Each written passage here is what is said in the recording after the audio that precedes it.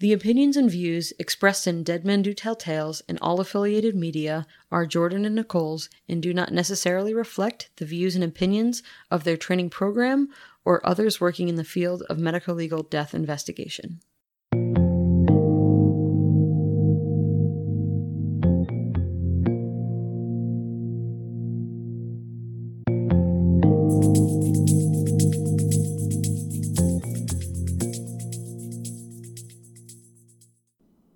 Hey everyone, Welcome to Dead Men Do Tell Tales. a podcast about forensic pathology related topics. I'm Nicole Kroom, And I'm Jordan Taylor. and we're both pathology residents who are going into forensic pathology. And this is our second episode we're recording in a row, so if we get a little slap happy, that's why. Yep. Today we wanted to talk about wind-related natural disasters and events. And I'm going to start off talking about cyclones.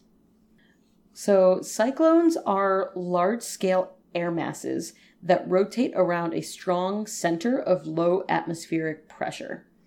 So these are characterized by the inward spiraling winds that rotate around this low pressure. And the largest low pressure systems are polar vortices and extratropical cyclones.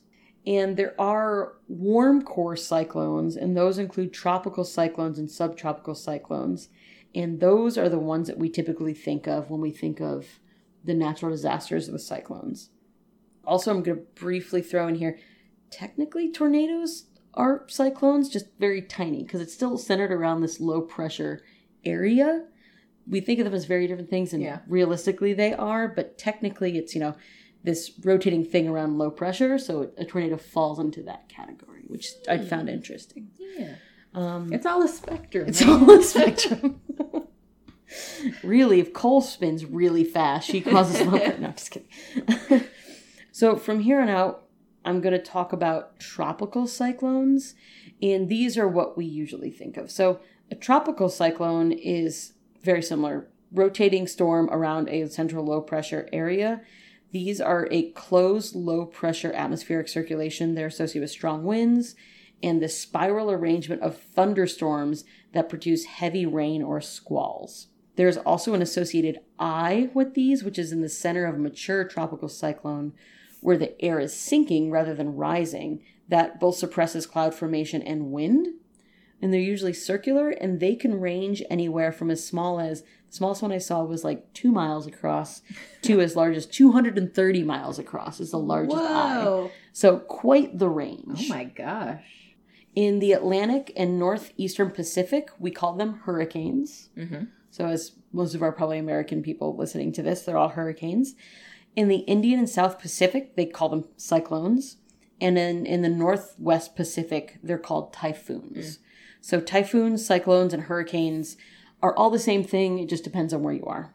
And what do these things cause? So obviously, there's a ton of rain. So you have heavy rains, associated floods, and then they cause these enormous winds. So those can cause the physical wind themselves. They can start causing large waves. They also, like these winds can destroy and damage buildings, vehicle, bridges, other objects. They can start sending projectiles. And that's kind of what I think of when I think of, the tornadoes sending projectiles places. That's kind of how it all fits into, how I tie them together in the same bigger category. Yeah. And then because these form over water, they disrupt international shipping, cause shipwrecks, disrupt travel. So they have the physical effects from the thing itself. Mm-hmm. They have the associated effects of people not moving places, and then a bunch of other little things. So storm surge is when the sea level increases locally based on where the hurricane is. And historically, about 90% of the deaths associated with hurricanes, I'm going to say hurricanes, even though I mean cyclones from here on out, so just throwing that out there, are about 90% of the deaths are associated with the storm surge, not with the winds or the other damage. It's the storm surge coming in. Okay. They also can spawn tornadoes, which I thought was really interesting. Because there's this vertical wind shear, especially kind of towards the edges, and those can spin off into tornadoes. I thought human babies were bad. What's the baby of a hurricane? A tornado. Some of the more infrastructure damages, you can get power outages, bridge destructions. Apparently on the Gulf and the East Coast, it averages $5 billion a year in damages. 5 billion? 5 billion on the Gulf and East Coasts. Ooh. So that's just like built into your budget. Just assume this is going to happen. Oh, man. And then, of course, hurricanes kind of bring the ocean onto the land. And in doing this, they bring salt. So you have salt coming in to these freshwater areas, which you have plants and animals that can't deal with the salt. Oh. So then you get plants and animals that die. And you can think of crops and that type of thing. Yeah. And they also carry toxins and acids onto the shore with the flood water, which of course is then also bad for people and animals and that kind of thing. So in the past 200 years, over 1.9 million people have died from various hurricanes. And a vast majority of this is caused by large areas of standing water that then leads to infection, including mosquito-borne illness, which, as we learned in our Dying from Animals podcast, causes a surprising amount of deaths around the world. And then, of course, crowded evacuees and shelters can lead to disease propagation and that type of thing. Mm-hmm. And then I wanted to talk about some record tropical cyclones. So the deadliest tropical cyclone was the Great Bola Cyclone in Bangladesh in 1970 around the Bay of Bengal. And this caused over 500,000 deaths. Whoa. And I feel like we don't hear a lot about these, but I realize that Bangladesh has a lot of more of these windy type of things. They also saw them a lot in tornadoes. The deadliest was in Bangladesh. The costliest was Hurricane Katrina in 2005 and Hurricane Harvey in 2017. They both cost about $125 billion. This one was a very interesting stat, kind of going back to hurricane babies. Hurricane Ivan in 2004 spawned 120 tornadoes. What? Yeah. That is a lot of babies. It's a lot of babies. Use some birth control. It's too many babies. Too many babies. And then the most rainfall was a cyclone called Hyacinth in 1980 that led to 239.5 inches of rain. How many? 239.5. 240 inches of rain. That's a half too much. It's that extra half inch that did them in. But think about it. That's 20 feet. That's 20 feet of rainfall. That is too much rainfall. So it's just, like, I was looking at some of these. There were so many. There's a fantastic Wikipedia article of, like, record tropical cyclones. And those were just some of the ones that I felt like mentioning. But it's insane. So you mentioned Hurricane Katrina. In an earlier episode, we talked about mass fatality events and DMORT, the disaster mortuary operational team that goes out to help with identifying bodies and helping determine causes of death after large mass incidents. So there was actually a DMORT operations that happened after Hurricane Katrina, and they started working out there August 28th, 2005. And they cleared out March 1st, 2006. Yeah. Yeah. And over the 6 months, over 1,000 different DMORT members worked at the site. So I would imagine you can't spend too long there before you need to filter out for psychological. Yeah. Yeah. Yeah. And they helped to identify the remains of people whose bodies were found after Katrina, but they also helped to separate out those who died during the hurricane and those who were disinterred from local cemeteries. Because that was also a big thing. Yeah, I forgot about that. Yeah. So I'm going to talk a little bit about tornadoes and baby hurricanes. As Jordan has alluded to, it's a violently rotating column of air that extends from a thunderstorm that comes into contact with the ground, and it results in updrafts created by solar warming of the Earth's surface and develops into this vortex with strong rotating winds and violent pressure changes. And there are about 1,000 tornadoes reported nationwide per year. And the U.S. experiences more tornadoes than any other country in the world. I saw 4 times more than in all of Europe. That's crazy. It's insane. Oh, Did you read why? No, I didn't read why. So I thought this was really cool. Okay, why? So North America is a huge continent, right? Say what? And it spans from an Arctic north to a tropical south. Yeah. But there's no major east-west mountain range. So it leaves this intervening relatively flat area that allows this like the air to continually flow. And because of this, you can form this like tornado alley type thing. Yes. And if you look at the other parts of the world that have them, they tend to be the flatter areas. But we kind of have this just huge, vast area in the middle that's pretty flat that allows this to form. So we need to build mountains? I think if we could build a mountain range, it would probably be effective, but it also might screw up some other international travelers, Right. Intra-national travel. If a butterfly flaps its wing and across the world there's a hurricane, I can't imagine what building a whole mountain range in the middle of the U.S. Well, I know that tornadoes are hurricanes' babies. So. Oh, that's true. Baby hurricane. So tornado intensity is measured based on the Fujita scale. Yes, I love this. Yes, it rates tornadoes on a scale of 0 to 5 based on the amount and type of wind damage that they can create. Yes. And it incorporates 28 different damage indicators to give this rating. And I really liked this chart that I found. It said that an F0 is like light damage, and then F5 is incredible damage. What I saw was F0 is very weak, so like tree damage. Yeah. And then F5, it takes buildings off foundations and deforms large skyscrapers. Oh. So yeah, extreme. So it's incredible. Incredible. And F4 is devastating. Deforms large skyscrapers. Yeah. Woof. So most of the statistics I had were from the United States. And in 2019, the U.S. experienced 1,431 tornadoes. Okay. Which was a little bit less than in 2018. And tornadoes killed 38 people.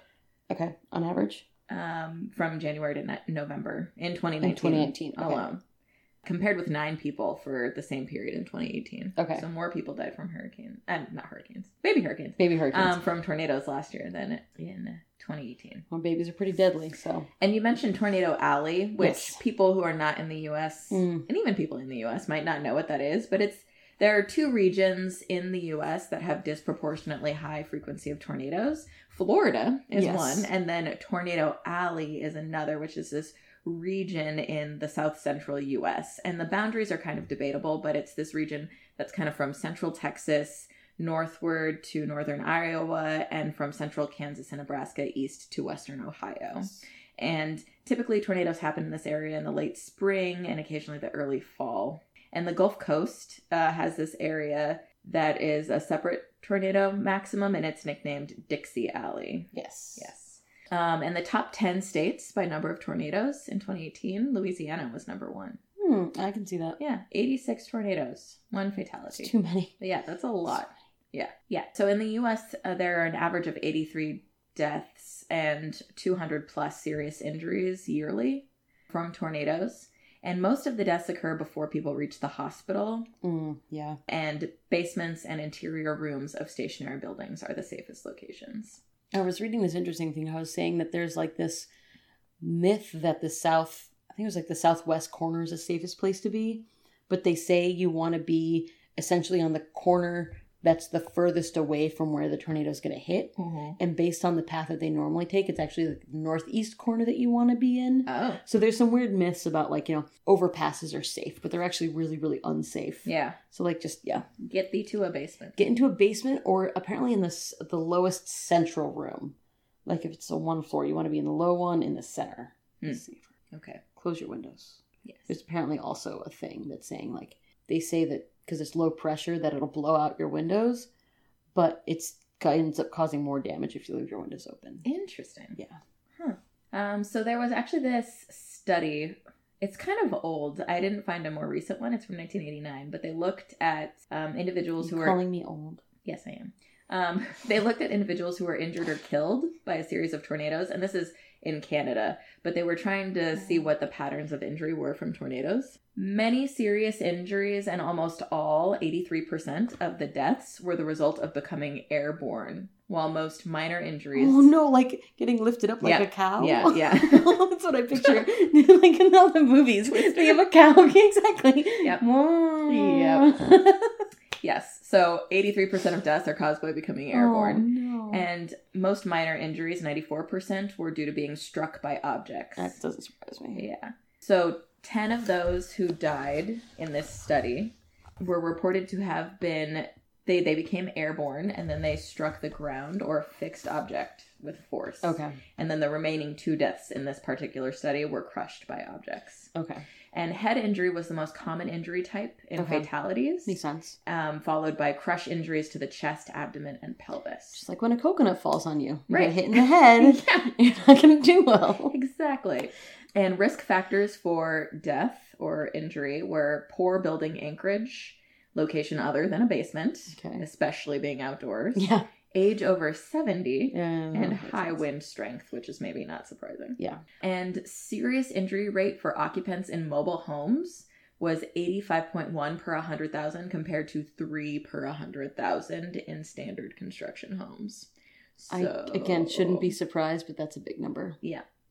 And the reason why elderly were more at risk was likely that they were less likely to receive warning or to take effective protective actions. Yeah. And then also they have a lot more comorbidities. So chronic medical conditions that can contribute to a slowed reaction or increased risk of morbidity and mortality in any given situation. Did they take out like people that had heart attacks because there was a tornado?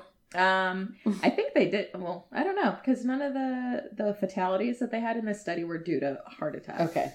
And then in the study, the majority, so 91% of the people that they interviewed reported a warning time of less than 1 minute before the tornado struck. Okay. And 25% of these reported no warning at all. Wow. And the remaining 9% reported only 1 to 5 minutes of warning. Well, I guess like that's what you think of, because it's not like they come from very far away. So one of the things I was seeing is, so most tornadoes are like, the wind speeds are less than 110 miles an hour. They're about 250 feet across, and they travel only a few miles before dissipating. So they don't travel. They're not around for that long. So they form, they cause a lot of damage, and then they go away. Like there are some, like the most extreme, can cover dozens of miles, but the vast majority of these don't cover that much distance before they go away. So, like, it makes sense that you wouldn't have that much warning. Right. That's true. Yeah. Yeah, but that's terrifying. Yeah, no, it is. Oh, hey, massive winds. I had this recurring nightmare when I was a child of, like, being trapped in a house fire while there was a tornado outside. Oh, my gosh. I don't know why, but it was, like, what happened to you? It's a lot of things. I'm just kidding.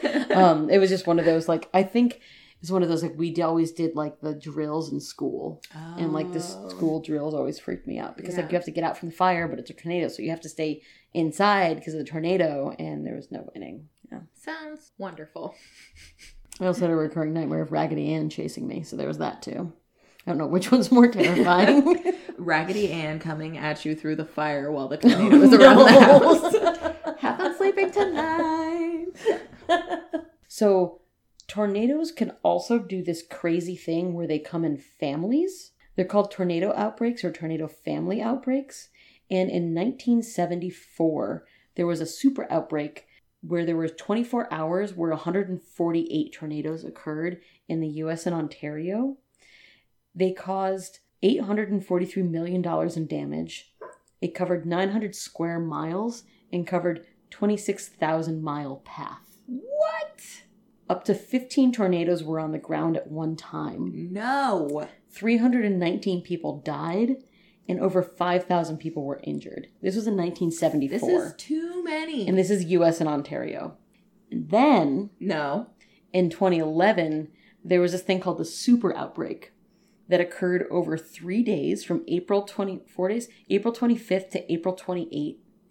There were, in these 3 to 4 days, there were 360 tornadoes. On April 27th alone, there were 216 confirmed tornadoes. 348 people died, and there were $11 billion in damages. Oh my gosh. So essentially there's a storm system that comes in, and somehow the way that the vertical wind shear is happening is just causing, just baby tornadoes coming out of everything. And I'm sure a lot of these were smaller, but there were plenty that were bigger that caused just a lot of damage and a lot of death. So tornadoes can be super, super terrifying. In terms of the worst tornadoes, there's a tri-state tornado in Missouri, Illinois, and Indiana. So it's one tornado. Mm-hmm. It was March 18th, 1925. It was 219 miles long. It lasted 3.5 hours. and 695 people died from this one tornado that tracked its way from Missouri to Illinois to Indiana. Whoa. The deadliest tornado was in Bangladesh, which is why I said Bangladesh and Indonesia. Don't go there. Maybe Indonesia was a fire episode. I might be getting these confused. Oh, Indonesia was Indonesia fire. So Bangladesh for wind. It was called the Daulapur Salturia tornado, and it was April 26, 1989. It killed 1,300 people. 1,300? 1,300. And then the most expensive was the 2011 super outbreak that I mentioned above. The $11 billion in damages. So, but I did want to mention a few, like, adorable parts of tornadoes. Okay. So there are these things called gustnados, which are small vertical swirls associated with a gust front or a downburst. So it's not connected to that cloud base, and it's generally less strong, but it's kind of when you just kind of get a twirl of... It's not quite as little as a dust devil, which is the vertical swirling column of air under totally clear skies. It's really weak, but it's like a kind of in between a dust devil and a weaker tornado. But it's nowhere as strong as even like the weakest tornado. Yeah. There are things called fire whirls, fire devils, fire nados, or fire twisters, which are small-scale tornado-like circulations that happen near intense heat source. So obviously near wildfires, you can get some heavy winds. Oh. So from these winds and from these drafts, they're not full tornadoes. Like it doesn't reach from ground to cloud, but they cause swirls of essentially fire or heat. Fire like really and wind hot. Acting together. Exactly. Then steam devils are rotating updrafts like 50 to 200 meters that involve steam or smoke. Okay. So they're not as fast. They're pretty rare. And they're apparently associated with like a power plant smokestack. Oh. Hot springs or deserts. And then the last one I have to mention is Sharknado. Uh-huh. Yeah. Which obviously is going to come out of all of these and is the most devastating and likely to kill all of us. So. I mean, strong wind plus sharp teeth. It's true. Imagine if not only you're impaled by a flying object, you're impaled by flying shark mouth. So another thing that I came across when I was looking up wind that can kill you were dust storms, which is like earth and wind acting together in tandem to try to kill you. Yes. So these occur when strong winds lift large amounts of sand and dust from bare, dry soils into the atmosphere. Okay. And they are common in arid and semi-arid regions, and they're usually caused by thunderstorms or strong pressure gradients associated with cyclones. Okay. And aerosols, particularly mineral dusts, impact weather as well as global and regional climate. So when these big dust storms happen, they act as condensation for warm cloud formation, and they also have greenhouse effects. So they contribute to climate change. And in terms of human health, particles that are larger than 10 micrometers are not breathable, and they can cause damage to external organs. So they cause a lot of skin and eye irritation, and they can cause infections in the eye. And then smaller particles in these dust storms, so those that are smaller than 10 micrometers, get trapped in the nose, mouth, and upper respiratory tract, and they can cause exacerbation of things like asthma. They can also cause inflammation, infections like pneumonia, which is infection of the lung. Yeah. And then finer particles than that can enter the bloodstream, and they can affect internal organs and can exacerbate like heart disease and vascular disease. Gotcha. It kind of reminds me a lot of like wildfire smoke. Yes. And there was this model assessment in 2014 that estimated that exposure to dust particles caused about 400,000 premature deaths by cardiopulmonary disease. Wow. In the over 30 population. So they're not talking about kids, which I'm sure also were probably pretty affected. Yeah. And some infectious diseases can also be transmitted by dust. So meningococcal meningitis, which is a bacterial infection of the layer of tissue that surrounds the brain and spinal cord, can be caused by dust. So outbreaks occur worldwide, but the highest incidence is found in this meningitis belt, which is... There's a meningitis belt? There is. So the meningitis belt is a part of sub-Saharan Africa, and there's an estimated population of 300 million people that live there. And so they have these recurrent outbreaks of meningococcal meningitis that have a strong seasonal pattern, and they're linked to low humidity and dusty conditions. So researchers believe that the inhalation of dust particles in hot and dry weather cause damage to the nose and throat that create favorable conditions for this bacterial infection to take hold. Gotcha. And also iron oxides in those dust particles may enhance the risk of infection. Dust also plays a role in the transmission of something called valley fever, which we are very familiar with here in California. And it's caused by the coccidioides fungi spores. So another thing that dust storms impact is agriculture and transport. Surface dust deposits have a lot of micronutrients, but if there's too much dust, then they can reduce crop yields, cause loss of plant tissue, and reduce photosynthetic activity by, blocking out the sunlight. Yes. And then indirect dust deposits can also impact water sources, so make it harder for the plants to get water. And then reductions in visibility due to the airborne dust can impact transport, so aircraft can have difficulty taking off. People don't want to drive, and it can cause a lot of damage to engines. It sounds like a lot of the... I feel like the thing is with all of these natural things, so volcanoes can do it to jet planes, hurricanes do it to flights, and water transport. It's kind of like any of these things that affect the environment in a major way are going to shut down major transport. Yeah.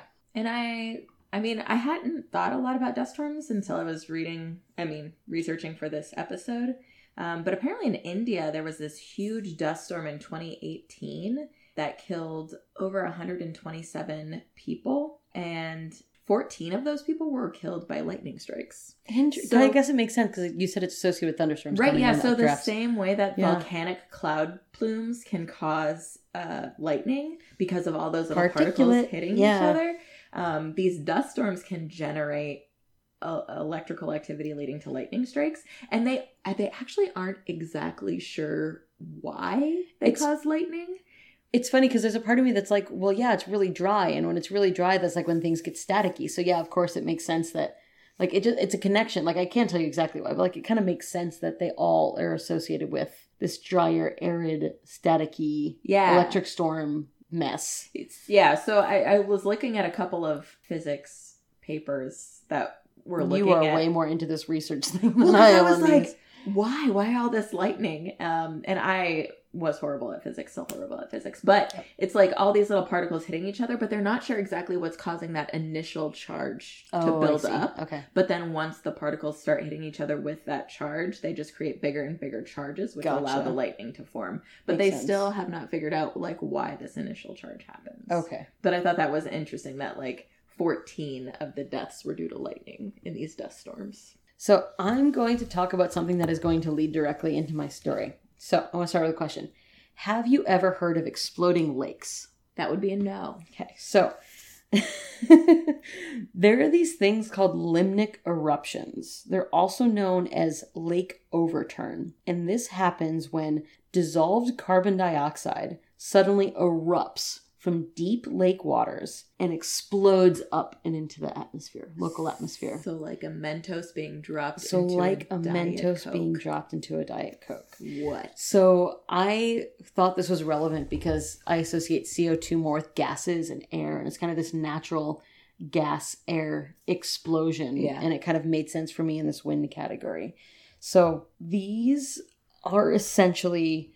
There are 3 lakes in the world that are... I thought you were going to say there are 3 lakes in the world. I was like, I'm pretty sure that's not true, but fine. There are 3 lakes in the world that are identified as these exploding lakes. Okay. And essentially you have this pocket of magma underneath the lake.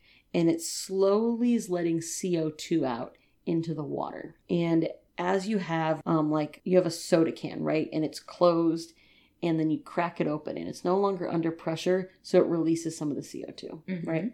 So essentially from the bottom, you're starting to get all this pressure buildup. And what'll happen is some of these little bubbles will start to form. And when the bubbles start to form, that water is then lifted higher, right? Because it's less dense. And then when that happens, that's now stimulating more water to let more CO2 out.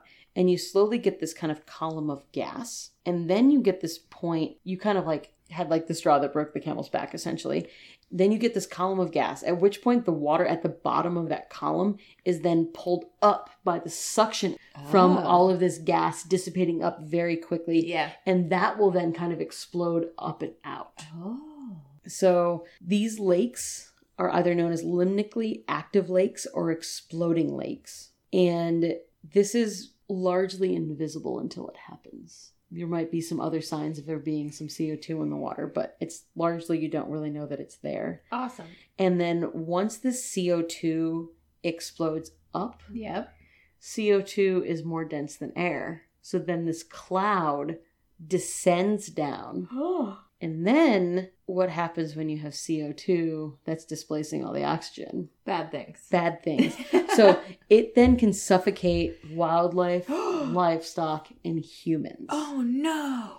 So essentially this large cloud of CO2 from this explosion Yeah. can form around the lake that's denser than the air. It displaces that breathable air and results in asphyxia. Oh, my God. So as we know, CO2 makes the blood more acidic. It can cause CO2 poisoning, which causes increased respiratory rate, tachycardia, so a fast heart rate, cardiac arrhythmias, so your heart's not beating right, and impaired consciousness. So, like I said, there are 3 of these around the world, and I'm going to tell you Please about tell me the 3 none of of them are near here. None of them are near here. Oh, good. They're okay. Cameroon and DRC. So you're safe. Unless you go to Cameroon or DRC. Okay. So, the first of which, I don't have any stories about ancient exploding lakes. Yeah. So, the first one we talk about is Lake Monoun. It's located in a volcanic field in Cameroon. On August 15th, 1984, at 10:30 p.m., people around the lake heard an explosion, which was followed by a dense cloud of gas emanating from a crater that opened in the lake that descended down. 37 people reportedly died between 3 a.m. and dawn. Whoa. And those that survived reported a cloud that had an acidic and bitter smell. So kind of like when you crack open the soda and you first get that smell of just CO2. Like that, but everywhere. My initial thought was the lake farting. It being so noxious. Pretty much. It's pretty accurate. So there was apparently around Lake Monoun, there was a truck with 12 people in it, and its engine stopped. And I'm assuming that's because there wasn't any more oxygen, because like it needs the oxygen to combust. Yeah. Oh. So the engine stopped, and some of the people got out to find an alternate way to get there, and then they died. No! But there were 2 people that were sitting on top of the truck that apparently survived because they were high enough that they were above where the CO2 cloud descended on them. Oh. And again, these are like, I found this in a couple of places, but like, all seem like slightly implausible stories. Oh my gosh. I mean, life is implausible. Yeah, that's true. And then the other one, and this one was, surprise, gets worse. Lake Nyos, which is also in Cameroon, and it's within the Oku volcanic field. So there's this known pocket of magma below this lake.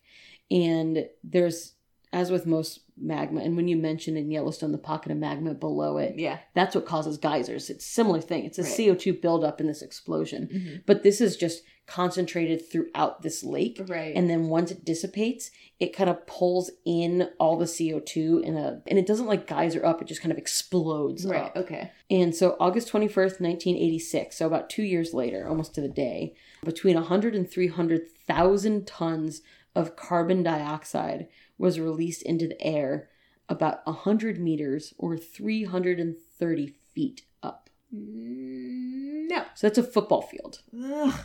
Up. This then quickly descended and covered an area of 25 kilometers or 16 miles from the shore of the lake. Whoa. So 16 miles out. 1,746 people died. What? And over 3,500 livestock died. What? How have I never heard of this? There was a skin change color on the victims, and I tried to look into this, and I couldn't find more distinct details. But it led scientists to hypothesize that the gas cloud might have contained dissolved oxygen, such as hydrochloric acid. But there's a question on if this is it's disputed. Okay.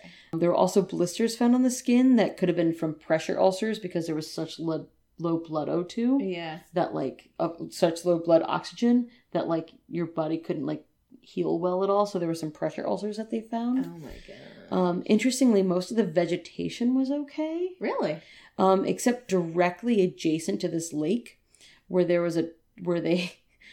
surmised that a 24-meter, so a 79-foot tsunami resulted from this lake exploding. Well, I guess plants take in the CO2, so it makes sense that the vegetation would be not... Okay, but there were other areas that, like, there's been, I think around Manaum, there was some vegetation issue. Huh. But right around is from the force of the tsunami. Yeah. And then apparently the water around this lake turned to a deep red from all the iron at the bottom of the lake being turned over. Ooh. And the water level was almost a meter lower after. Oh. I wonder how much of that was from the water Just like going and versus how much of that was carbon dioxide that's now not in the water anymore. Oh. Crazy, right? Yeah. So this was the first large-scale asphyxiation caused by a natural event. Because my all of these gosh. people died because they didn't have oxygen. Right. They all died from asphyxiation Oh. suddenly. Which, as we discussed from Pompeii, asphyxiation is It's one of the not worst ways to necessarily go. suddenly. I Yeah. know. So what caused this? As I said, there needs to be that nidus that like starts the CO2 dissipating. Right. So they think that either there was a very small volcanic eruption or there was a landslide that like locally displaced the water and started this going. Oh. Yeah. So I mentioned there were 3 lakes. Yeah. The third one, I do not have a large disaster to tell you about. Okay. Well, that's good. But this is Lake Kivu, which is in the Democratic Republic of Congo, Mm-hmm. which, as a lot of people know, is an active area of armed conflict. Mm-hmm. Lake Kivu is 1,700 times bigger than Nios. Okay. And it's much more densely populated. There's more than 2 million people living along the shore. No. But the CO2 is not yet at a level that they're really worried about it. It technically counts as a limnically active or an explosive lake, Yeah. but we're not there with CO2 yet. And again, I couldn't find anything about it historically having an eruption. Right. But there are some high rates of methane dissociation around this lake, and it's rising in temperature every year. So there are definitely concerns. And it is near Mount Nyiragongo, which is an active volcano, which erupted in January 2002. Oh. So it has the source of CO2 coming Right. in. Yeah. So horrible things. What can we do to fix it? Okay. So I mentioned that often the CO2 gets dissipated in a column form. Yeah. So you can imagine, well, how can we dissipate this even better? Why don't we put pipes in there that will control the distribution before the CO2 is so concentrated that it'll all go boom at once? Okay. Why don't So they have started putting in what essentially surmount to these long pipes that help dissipate the CO2. Yeah. From the bottom up through the top that'll slowly dissipate. But as I said, there's a high CO2 level, which means it's pretty acidic. Okay. So it can corrode the metal, which means it needs a lot of Oh. upkeep. Yeah. So they've done it in Nios and Manaum. So it's starting, but it's going to take a lot of work and a lot of long-term upkeep to make sure that it's still not getting destroyed. And then the other, of course, there's always a bad side when you try to help something. Right. They're concerned that this may form a thin layer of CO2 on the surface because, like, obviously the pipe's coming up to the surface and it's dissipating the CO2. Right. So there's a concern, like, could it lead to problems with wildlife? As we said, the plants probably don't dislike it, but, or at least, I mean, they need a certain balance, but, like, they don't hate it as much as the deer that are feasting next to the lake. Yeah. But there is a concern that wildlife could be exposed to higher levels of CO2. Oh, wow. So exploding lakes is now a thing we also have to be worried about. But there are only 3 in the world. And they're There are all only in 3. Africa? Cameroon and the DRC. Huh. That we know of. Yeah. Oh my gosh. Well, now Really? I'm not going to be... I can't go outside. This is a series of episodes in which we're going to make everybody agoraphobic. There was a high wind advisory this weekend, and I was walking Yes! in Golden Gate Park, and I was like, I hope a tree doesn't fall out of another tree on top of me. I went on a run around Lake Merced, and there were like branches everywhere. And the entire time I was like, one of these is going to fall on me and kill me. I survived. But yeah. It's good. Exercise is good for you. Yeah. Nature is sometimes good for you when Nature exploding lakes and falling trees aren't trying to kill you. And coconuts. Don't forget the And coconuts. Yep. So do you have more nature killing you stories? I do. So my story is about a tornado. So I'm going to talk about the Joplin tornado. Okay.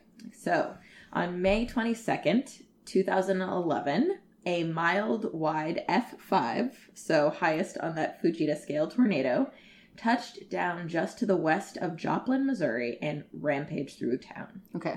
And winds were whipping at over 200 miles per hour. 158 people died, and more than 1,100 were injured. Wow. Almost half the town was destroyed. So in the weeks after the tornado, doctors started to notice something kind of weird about some of the wounds among a few of the injured. Okay. So, quote, their wounds were blackening, infected by fungi so aggressive that the flesh actually sprouted fuzzy white mold, as if they were a forgotten orange or loaf of bread, end quote. Yeast, yeast, yeast, yeast, yeast, yeast, yeast. So doctors sampled the wounds and grew the fungus in the lab and were astonished to find 13 people had all become infected by a single fungus rarely seen in humans. Okay, this is honestly one of those things. So one of the hospitals we worked at is San Francisco General, and they have a tech there who is really good at fungus, and he is amazing at identifying and growing these, and he'll show you all this crazy stuff. And because SF General's population is a lot of homeless people, you get this crazy fungus that you never see anywhere else. And so now I'm like ready for a story. So this is one of those fungi. Okay. It's Apophomyces trapeziformis. Okay. And only 74 cases had ever been recorded before these 13 cases all in one time. Okay. So the fungus went on to kill or contribute to the deaths of 5 of those 13 people. So 38%. Disseminated? I don't know. Okay. They did not do autopsies on these people. I wouldn't want to touch them either. Well, but I would be curious. I'd be curious. But you can do an autopsy without going in necessarily. True. So, Apophomyces is a zygomycete, which is one of the 5 major groups of fungi. Yep. And under normal conditions, Apophomyces... You got it. I have faith in you. You can nail this. Apophomyces scavenges dead plants and can no more infect a human than order a pizza. End quote. That's awesome. That gets tossed out when an object traveling in excess of 200 miles per hour injects the fungus directly into human flesh, which is what happened in this tornado. Pew, pew, pew, pew. Yep. So, according to Glenn Roberts, a professor of lab medicine, pathology, and microbiology at Mayo Clinic in Rochester, Minnesota, in the lab, Apophomyces is referred to as a lid lifter. Yes. Yeah. Because within a matter of hours, the fungus can grow from a single spore to a mass that literally raises the roof of its petri dish and crawls down the sides. They'll show you some of them when you rotate through the micro. It's crazy. I'm so excited to see. So you can imagine what this would do to the inside of a human wound. And fungus is particularly good at infiltrating the walls and insides of blood vessels, something we call angioinvasion. So the filaments from the fungus form these nets, and they filter the blood, the red and white cells of the blood, and they can create clots within the vessels. So then the clot blocks blood flow to the tissue and causes it to die and blacken. Yes. Which I mentioned earlier when they were describing the wounds. Yes. So this is a photo from one of the actual people that was infected. It looks like somebody took a bite out of him. And then it just kind of grew. It kind of looks like the teeth marks. Oh, yeah. And then it has some of the fuzzy mold. So on average, the patients had to undergo 4 debridements. Oof. So resection of all of the necrotic tissue. Ugh. And then they had antifungals. What antifungal works on this? Did you write that down? I didn't write it down. Okay. But apparently the fungus grew so fast into the tissue and bone of one patient that had suffered a deep wound to his upper chest that doctors had to replace at least part of his rib cage with titanium. No. Yes. No. Yep. And of the 5 patients who died, all of them did so within 2 weeks of samples being taken. And they were all still infected when they died, and no autopsies, as I mentioned, were performed in any of the deaths. Nature, stop. Yeah. Stop. Yep. So a team from the CDC came out to investigate this outbreak, and they found that the risk factor for developing this infection That's what it should be called. Fungus infection. Infunction. Done. Was having many puncture wounds or lacerations. And of the 13 who had become infected, they had been in the zone of greatest destruction during the storm. And this was not the first time that Apophthosomyces had turned up after a natural disaster. 2 people that were injured during the 2004 Indian Ocean tsunami were infected by it, and 8 people after a 1985 volcanic eruption in Colombia were infected. And in all cases, penetrating trauma was the most common denominator. Gotcha. Yeah. So prior investigations of this type of outbreak usually implicate contaminated medical equipment. Oh. But this time the CDC did not find any evidence of risk related to equipment exposure. Gotcha. It was all due to having these penetrating injuries from tornadoes. And apparently tornado wounds tend to be very highly contaminated with foreign material. Tornado wounds. Tornado wounds. It's like a new category. Yeah, so wound infections from tornado injuries are usually polymicrobial, so lots of different types of organisms. So rates of infection are usually pretty high after tornadoes, just because it's like all of this debris is also getting whipped into the wounds. So yeah, I thought that it was just It's crazy. Interesting that they had this big outbreak, which is a kind of concern after all major disasters, because you lose the infrastructure and then also people get injured and they don't have the right. Yeah, no, it's good because like I feel like in all of our natural disasters thus far, we've mentioned famine and disease outbreak, right? But we haven't really delineated one. So this is a good example of like a kind crazy of outbreak that has things happened. Yeah. Oh, that's really cool. So that is the fungus outbreak that happened after the Joplin, Missouri tornado. I would say stay inside, but something's going to get you inside. But while you're staying inside, so Schmeats? So if you liked this and any of our other episodes, please remember to rate, review, and subscribe. It's how we get boosted up on the different podcasting platform charts and other people hear about us. You can visit our website at deadmendotellpodcast.com where we link to all of our sources in our episode guide. On Twitter, we're at deadmendo. On Insta, we're at the Dead Tell Tales. And our Facebook page is Dead Men Do Tell Tales Podcast. And as always, you can send us an email if you have any questions, comments, concerns through the website or directly to thedeadtelltales@gmail.com. And our opening theme music is Introducing the Pre-Roll by Lee Rosevere, who you can find on SoundCloud. Thanks, guys. Yep, and stay away from exploding lakes. Bye.